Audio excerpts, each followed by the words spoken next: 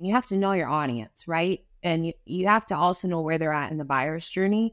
So, if they're just kind of looking around, scoping things out, versus if they're like totally ready to pull the trigger, those are two different messages.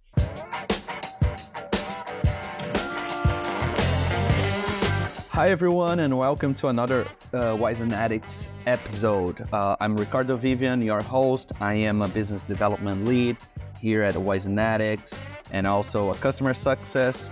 I'm having the chance to interview lots of the people that make the industry happen on a business and marketing / communication point of view. And today I have the chance to interview here Sara Sievert.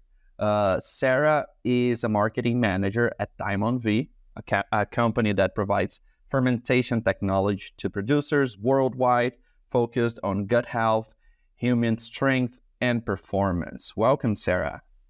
Hi, Ricardo. Good to see you. Good to see you. Good to see you. So, Sara, you and I, we met a few times already. We've done a recording in the past. Also, we had some technical problems, but here we are again to share your thoughts and points of view with our audience. I would like to start, listening a little bit more about you, and if you can tell us a little bit about yourself. Yeah, sure. Well, thanks for having me. First off, it's always great to catch up with you and love to share learnings about my career. So I live in Northeast Iowa, and currently been with Diamond V for about 3.5 years as a marketing manager on their dairy, beef, and swine species. But really I've spent my whole career in animal agriculture and really specifically mostly marketing. I've done some sales management, but really the core of it is around marketing. I grew up about 40 miles from where we live now, on a swine, beef, and dairy farm.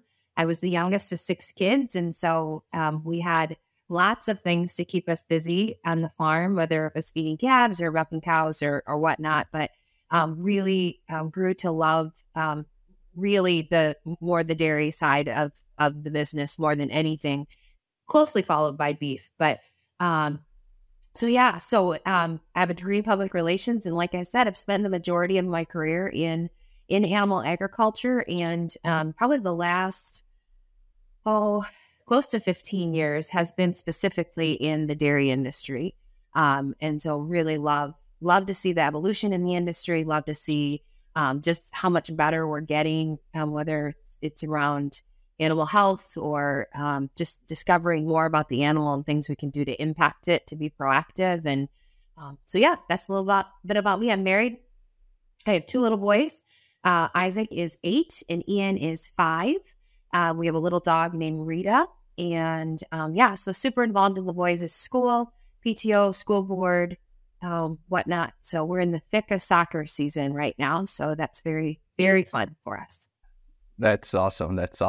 So you have a long career. Well, if we count the days when you were young and you were working in the farm with your parents, it's a lifelong experience in farming and dairy. That's awesome.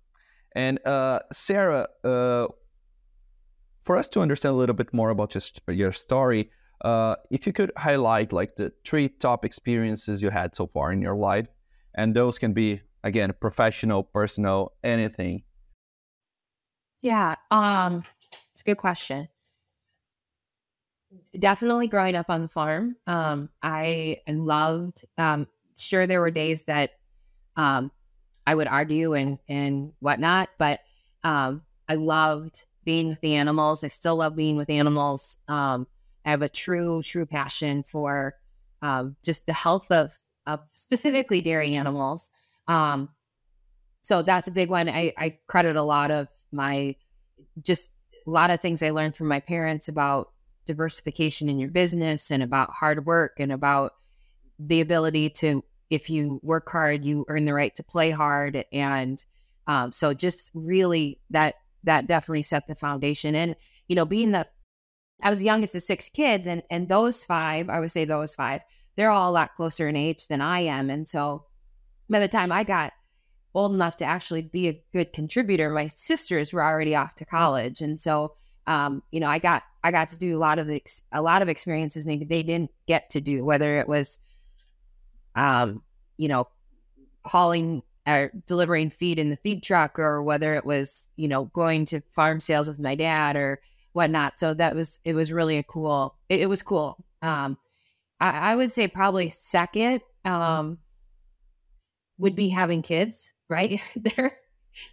They require more patience than baby calves. And that really, it was a long road for us to have kids, but I love being a mom, and I love being a boy's mom specifically. And so that's really definitely a top experience for me. And probably managing people would be my third one. I have that's a big passion of mine, as well as just developing leaders and helping people be their best, and having those tough conversations of, how do we get from point A to point B? And I'm definitely not a micromanager. I don't manage time. I manage outcomes. And so I'd say those are probably my top three. Perfect. That's good. I'm going to get back in a few of those points later, because I'm really curious, especially about managing people. Of course, family is top priority for all of us. So, but when it comes to, to the professional development and everything, I think this is will always be a hot topic, like managing people. It's, how to get the most of your team. So good. And so this is the part when we do like some kind of transition from, a little bit more on your personal side to your professional side, business, marketing, and all of that. And the way we do this transition is asking to you, how would your parents describe what you do today? Well, my mom's in my kitchen currently listening to my conversation, so I suppose I could ask her, but I don't know. So my parents, the unique thing about my parents is they both haven't had an 8th grade education. My dad has passed. My mom's still super active. And my mom, went to a one-room schoolhouse, right? Which is really different than the opportunities that we had growing up. And I think that, they certainly showed all of us kids that if you want anything bad enough, you can work for it and get it, right? I'm not I think they would probably say that I work in agriculture, and that I help communicate messages about agriculture and about animal health. They definitely would say that I'm very passionate about baby calves, and I will jump at any experience to be able to work with baby calves. But at the end of the day, and certainly my brothers, at the end of the day, I'm just the little sister, right? And so, I think to help people know about products and about specifically baby calves, I think is how they would talk about it. Perfect. Cool. So now talking about marketing, about business and all of that. So you've been working marketing, more specifically in dairy marketing for a while now.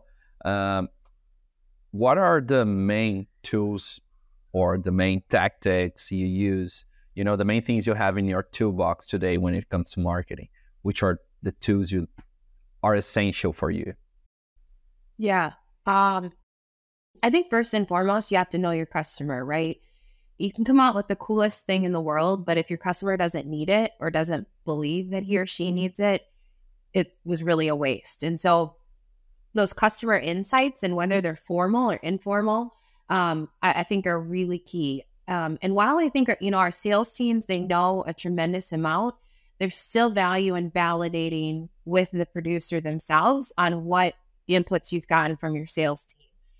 I think no matter who you are, it's human nature to have a view and a bias, and so it is always best to absolutely get those customer insights. So I think that would definitely be one of them.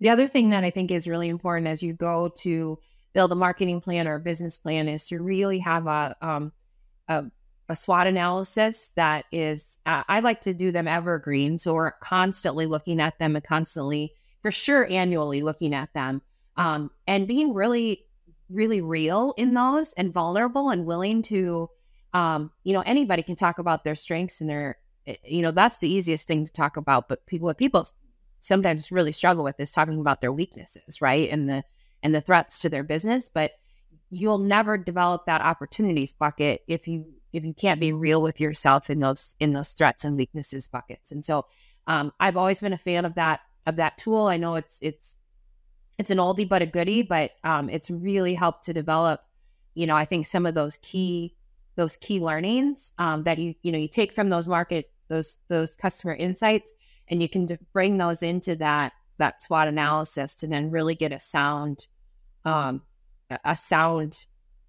plan going forward.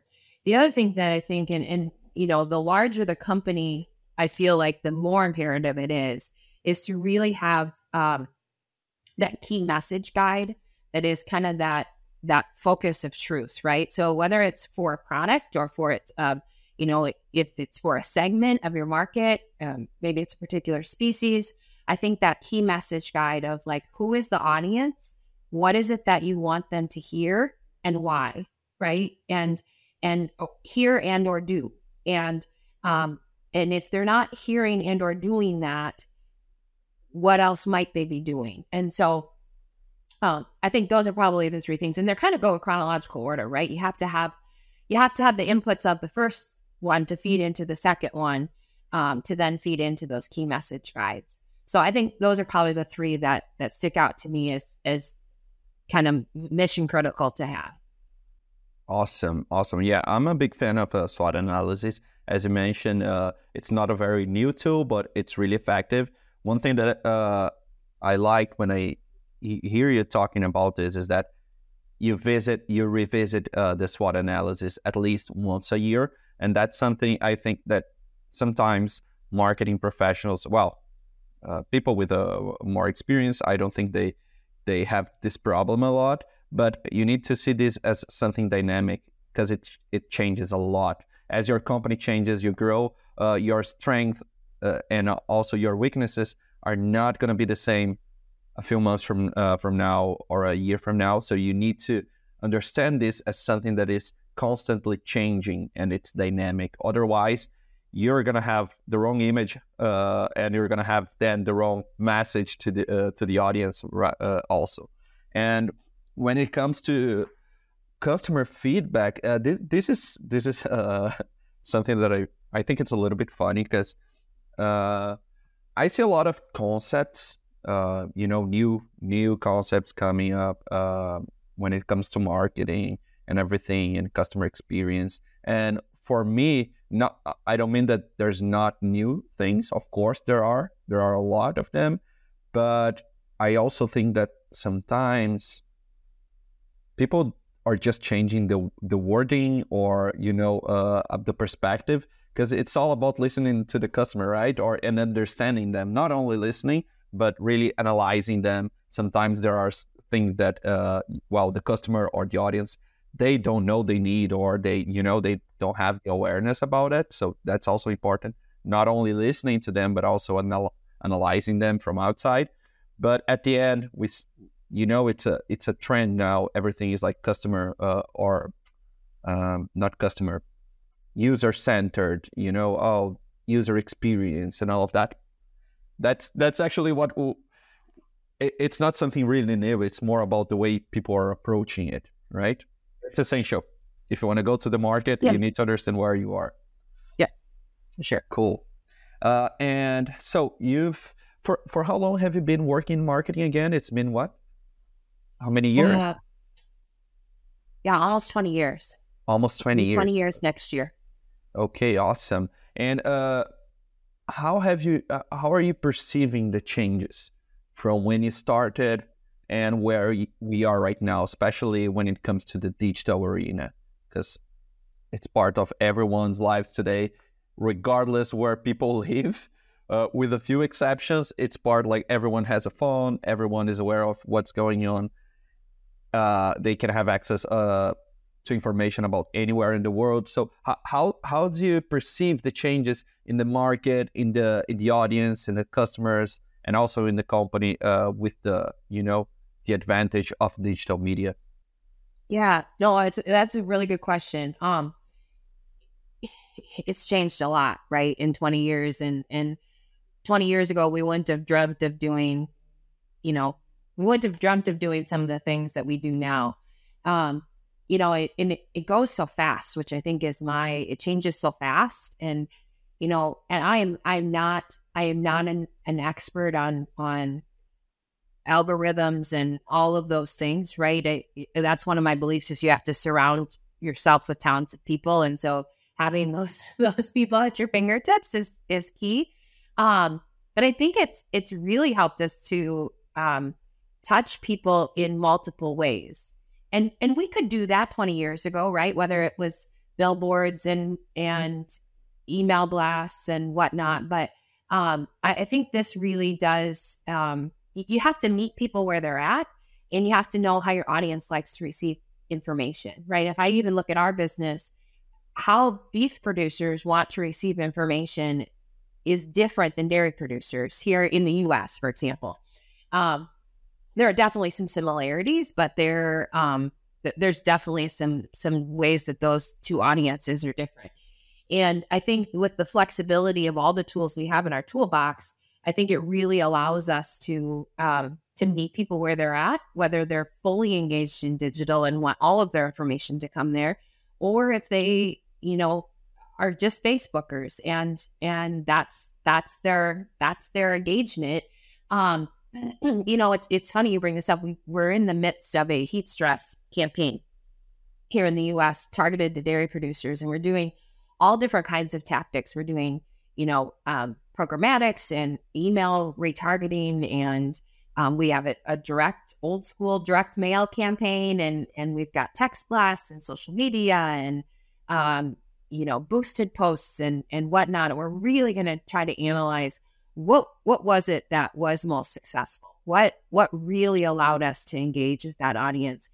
And what I think we'll see is that, and I think what we'll see is that folks, it's all the above, right? Because the age demographic of our audience is varies. The level of technical, their willingness to engage in a digital platform varies. I'm so far, and we're only just a little ways into our campaign, but so far I've been really surprised at still how effective direct mail is in our industry. And that's, I'm pleasantly surprised, and I am happy to see that. But I think just with those digital platforms, it really can help us to, it does really take those so many touches, right, to get your information across. And knowing that with digital, you can do that so much more effectively and targeted and more economically than you ever could if you went straight with a printed or direct mail. Yes. And I think this is awesome about, you guys are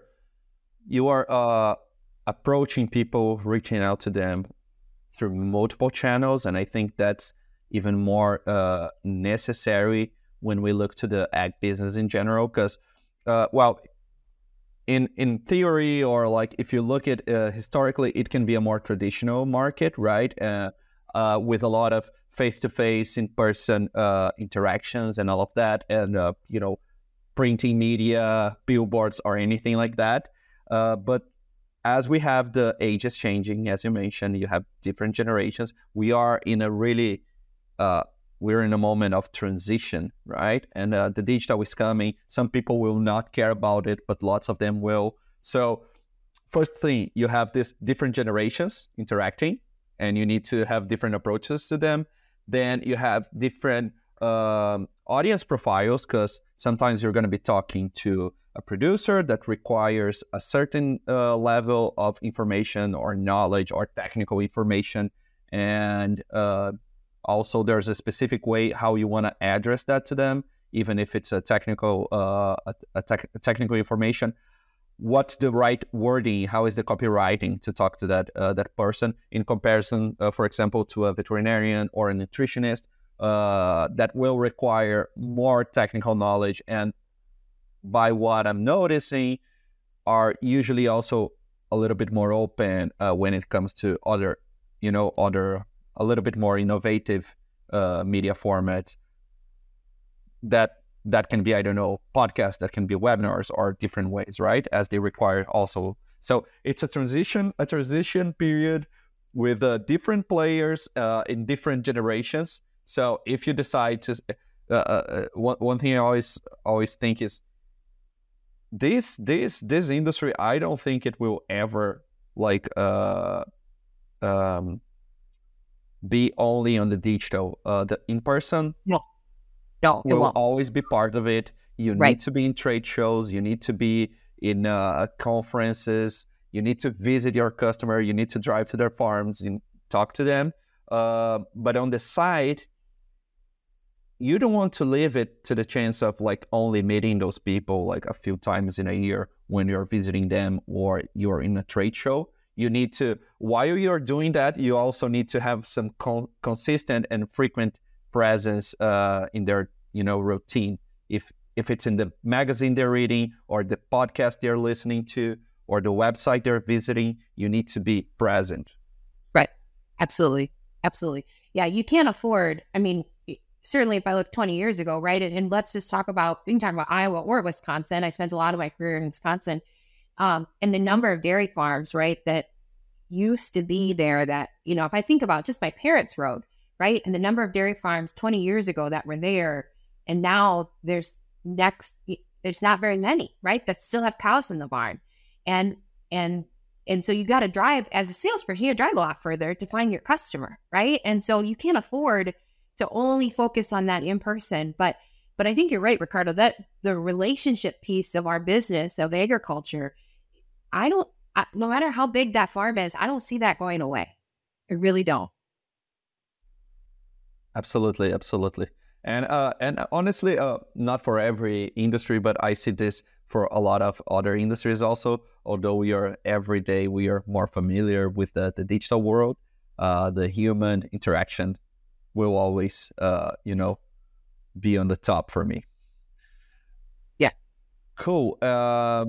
And when it comes to producing technical content and talking about technical positioning for a brand, how important do you see that? Because again, sometimes you're talking to a producer, you don't need to go deep on technical matters. Sometimes it's more relevant for them to understand the economic side of things, and how they can increase their profitability and all those things. But on the side, to get those results, a better profitability, and you need to, there's a lot of technical things around that, and other players, not only the producers. You have the nutritionists, you have the veterinarians, production managers, and so on. So how important do you see, bringing content in a more technical way to the audiences in the dairy industry? Well, I think first off, just like anything, you have to know your audience, right? And you have to also know where they're at in the buyer's journey. So, if they're just kind of looking around, scoping things out, versus if they're totally ready to pull the trigger, those are two different messages. And I also think it truly depends on the technical level of your product, right? So if we have reams of research. We're blessed to have reams of research at Diamond V that we've done specifically in the dairy industry on both adult cows and calves and heifers. And although those reams of research are so fascinating and so deep ingrained into our culture and our products and our success, there's a time and a place for those reams of data, right? It's you don't show up on the first date. I was equated to dating. It's you don't show up on the first date and say, hey, let's have 4 kids, right? It's you got to start with coffee and then maybe meet your parents. And I think the same is true how you deliver that technical information, right? And if you use something as simple as exercise, right? So maybe your very high level introduction is, hey, exercise is good for your heart. And then like 30 minutes a day of exercise can improve heart health by whatever.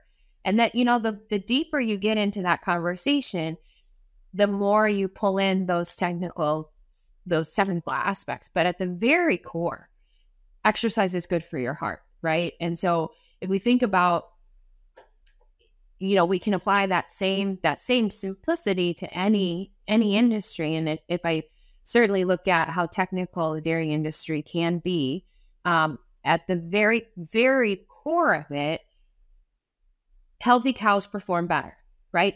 That's at the highest level of the message. And then you go down, and as you go down, you get deeper into those technical things. So is technical information a part of our daily life? It absolutely is for us here. But it's your understanding your audience and where they're at in the buyer's journey. Will tell you the level at which you need to dig into that technical information, right? A veterinarian or a nutritionist, you don't need to tell them that healthy cows perform better, right? You don't need to tell a producer that either, right? But that, and I'm oversimplifying it, but that's, that idea that you give them enough for them to say, well, tell me more about that, right? Or how do I get those healthy cows? Or, so yeah. That's awesome. I love this on how you're going deeper and deeper in terms of level of technical knowledge or information, and how you can engage different players within those different levels, right? So you have a storytelling, you have a funnel of content, and you can get deeper on knowledge, but then you'll probably be engaging with different people along that way, and you have also different paths for different players. And it's the approach that we have here at Wise Genetics. We do a lot of, basically, our main focus is great content, right? Bringing the brightest minds in the industry together to create content and make this content accessible for people. And one thing that I think it's really relevant in all this way of content and levels of knowledge and information is that, well, first, language. You need to know like who is listening to you, so you deliver the right message with the right approach, the right language. And also, we as a podcast company, the format you're delivering the information also, like this is really relevant for us. We bring a lot of technical content. Sometimes it's more technical, sometimes it's less. It will depend on like the guests we're having and also who is going to be listening to us. But the cool thing here is that there's space for everyone. You can have the content for the producer, you can have the content for the nutritionist, and engage them in the right time, with the right message. You were talking before here.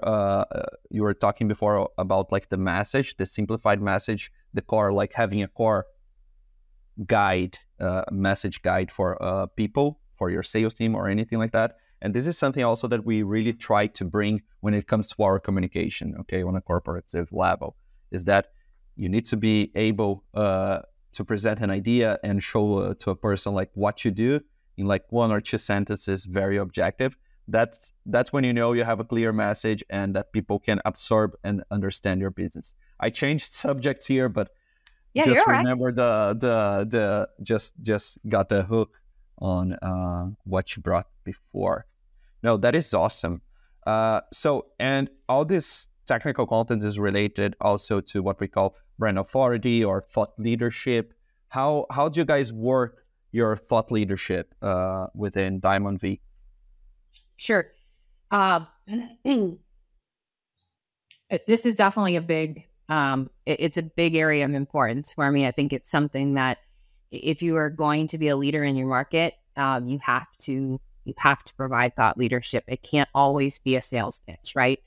And so I think a couple different things. I think you have to be very real with yourself about which conversations you have earned the right to win, right? Like, so there's conversations that we don't have the level of expertise to go out and write an editorial about it, right? Nor should we try to. It's not our space. But there are absolutely areas, whether it's around gut health or feed efficiency or immunity or whatever, that we absolutely have earned the right to win. And so I think that's probably first is understanding, what it is that you've earned that right to win. And then what is it that your customers need information about or want information about, and making sure that you're appealing to that topic area, right? And I think lastly, it's really about telling the story in a way that people want to hear it. You have a really good perspective, Ricardo, on, like podcasts, for example, right? Like, I'm not a giant podcast listener. I'm trying to do better, but there's other people that that's where they get all of their information. And so, and thought leadership is no different, that you have to tell that story in multiple formats, whether it's through a podcast, through a webinar, through an editorial, through a blog, and again, know the level of of technical expertise that particular audience is wanting from that platform, and then be consistent, right? Be consistent with that. Keep showing up, right? And figuring out, we've got a couple different kind of themes right now in our thought leadership calendar that we're constantly like figuring out how do we continue to tell that, right? Where is another area that we can plug that in, and whether it might be simple as social media, it might be featuring that person in a trade seminar, it might be getting that person in a podcast, but continuing to tell that. It can't be a one and done, right? We did write an editorial that got published, and that was wonderful. But how else do we get those sound bites in to the industry so that that theme becomes more and more familiar with our audience? Perfect. A consistent message with a consistent frequency, reaching out to people, making them aware of it, repeating. This is something we really like.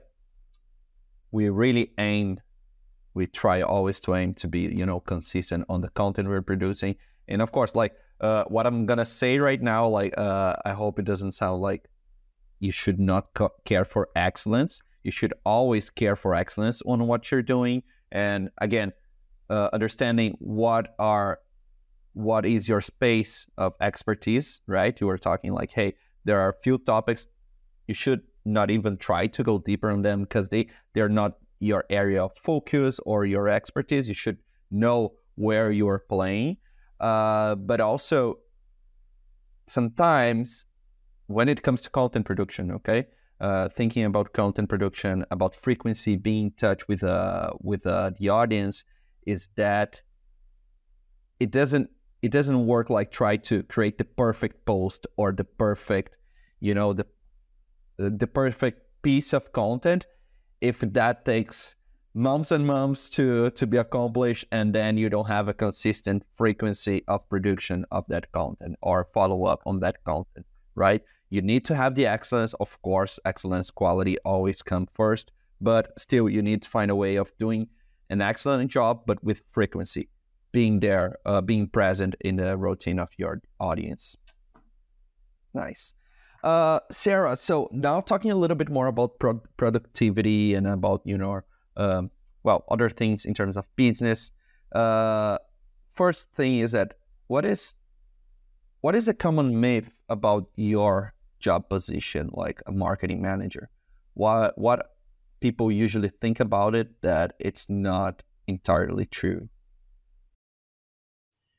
This is one of my favorite questions, Ricardo. And I think the number one myth around marketing is that marketing equals pretty brochures. And my husband and I laugh about it. You know, if I say like, I'm going to go to work, he's like, how many brochures are you working on today? And while that absolutely is part of my day, right? We do that, right? It is so much deeper than that. And I think we get pushed into a corner. We get put in a corner so easily. And I've seen this my whole career, is that if you have that word marketing in your title, it means that you only, do certain things, right? And reality is that, like, I've done product formulation, I've done product development, pricing, developed awesome relationships with customers, and all of those things. Some people would say those aren't marketing. No, maybe they're not, but maybe they are, right? And so I think it's about the person and the skills they bring to the table, and not so much about the title. So I have to I find myself reminding folks of that often, that it's not all about pretty brochures. So when you talk about also not only about the job title, but about the person that is executing their functions there, how would you describe that the most, or what are the most relevant or important personality traits for someone to work in a marketing position and be successful at it?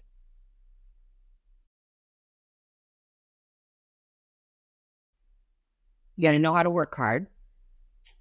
You got to want to work hard. I think that is, there's a lot of balls in the air at one time, and you have to, in any given day, you have to be able to juggle them very, very quickly. And I think it's different in every organization, right? But if I look in the roles that I've had, it is absolutely being able to multitask and understand what your priorities are for that day. And maybe it's what your priorities are for that afternoon or that hour, right? And because they could change quickly. I also think that ability to listen, whether that's to your sales team, that ability to listen to the customer, and to put down those biases that you think you might have. I will absolutely admit I have a Midwest dairy industry bias. That's where I've spent the majority of my career, and that's where our family farm is. And so I don't know near as much about the Western. If we look just here in the U.S., the Western industry, or if lots of my job is for our global markets. But it's really about listening and understanding and seeking to understand. And so I think that's definitely a big one. And then that ability that, you don't have to be the expert in everything, right? Like, do I like to dabble in design stuff for my kids' at school? Sure. Am I a creative designer? Absolutely not. Right. That is not but I have wonderful designers on our team that really can help me to bring those ideas to life. And so I think that would probably be the third one is don't try to be everything to everybody, but surround yourself with people that can help you bring those projects to fruition. Perfect. So making a connection to this point, that's something really important. Today, I see myself a little bit more as a generalist person, as I've been through different industries, different positions, and I think all of these experiences helped me grow a lot. Although today I'm not a specialist, right, in a specific point. So you were talking about you need to be surrounded by the right people, the people that will understand about algorithms or about creativity and copywriting or design or anything like that. So that also involves, not only having the people around you, but managing teams. You mentioned that managing people is one of the top experiences you had and the things you've learned with. What are the, if you had to summarize and bring the main aspects about managing people, managing teams, like what those would be? as I look back at my experience, and I've managed a range of people, some that in reality I probably had no business managing, right? They had they had years of experience beyond mine, and some that were far greater in their career than I was at the time. But we made it work, right? And it wasn't necessarily easy, but we definitely made it work. And I think one of the big things is,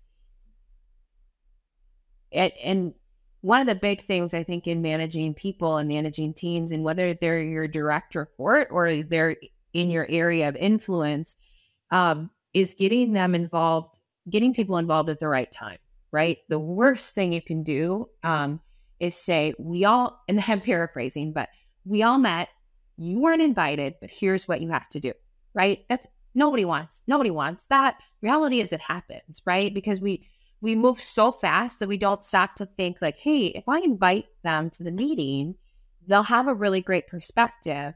And then I won't have to meet with them afterwards to tell them, and so I think that's, again, whether you're managing them as a direct line report or it's in your area of influence, is making sure you get people involved at the right time, right? Nobody wants to just be order takers. I think the other big thing is managing expectations and outcomes and not managing time. I always tell the people I manage that I have a hard enough time managing my own time. I'm not going to manage yours, right? That these are, if we share a common, if we're understood on the level or the expectation and the outcomes that are expected by the what and by when, then I don't need to manage your time. I don't care if you do it at 7 a.m. or 7 p.m, right? I do care that you got it done. So I think giving people a voice, having them be involved in the process, and then really managing the outcome versus the time, I think is how you bring people along. Again, whether they directly report to you or if they don't. Perfect. Yeah. Well, when we do our our objectives for the quarter, every person in the company has their own objectives, like their goals, what do they want to accomplish. This is something that we bring guidelines about, like the company, where we are heading to, what we want to accomplish in that quarter, and based on that, people define their own goals and their own objectives. So I think that is really aligned. Like, it's not only, hey, you need to do this, deliver this, and of course there are a few things that you have to do. It's a job at the end of the day. There are things that sometimes we will not. You don't love to do those things, but they are needed and they are expected from you. But at the same time, being able to help building the path to the objective, participating in this process brings a lot of, ownership to the person that is executing, and it definitely makes things more pleasant. They enjoy For more sure. the way. For sure. That's awesome. Yeah. Care about weekend. Care about their kids' stuff. Like, yeah, it'll go way further, and they'll care about you. They'll care about your kids' stuff, right? Like, it's definitely a two-way street for sure. 100%. Cool. Sara, I know you have a hard stop. Soon you have to jump to a meeting, but just so we can wrap up here, just the final thoughts and a few recommendations, and just some curiosities here. So if you were not a marketing manager in the dairy industry, what would you like to do, or would you like to try?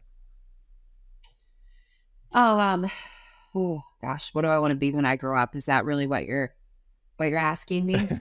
Almost like.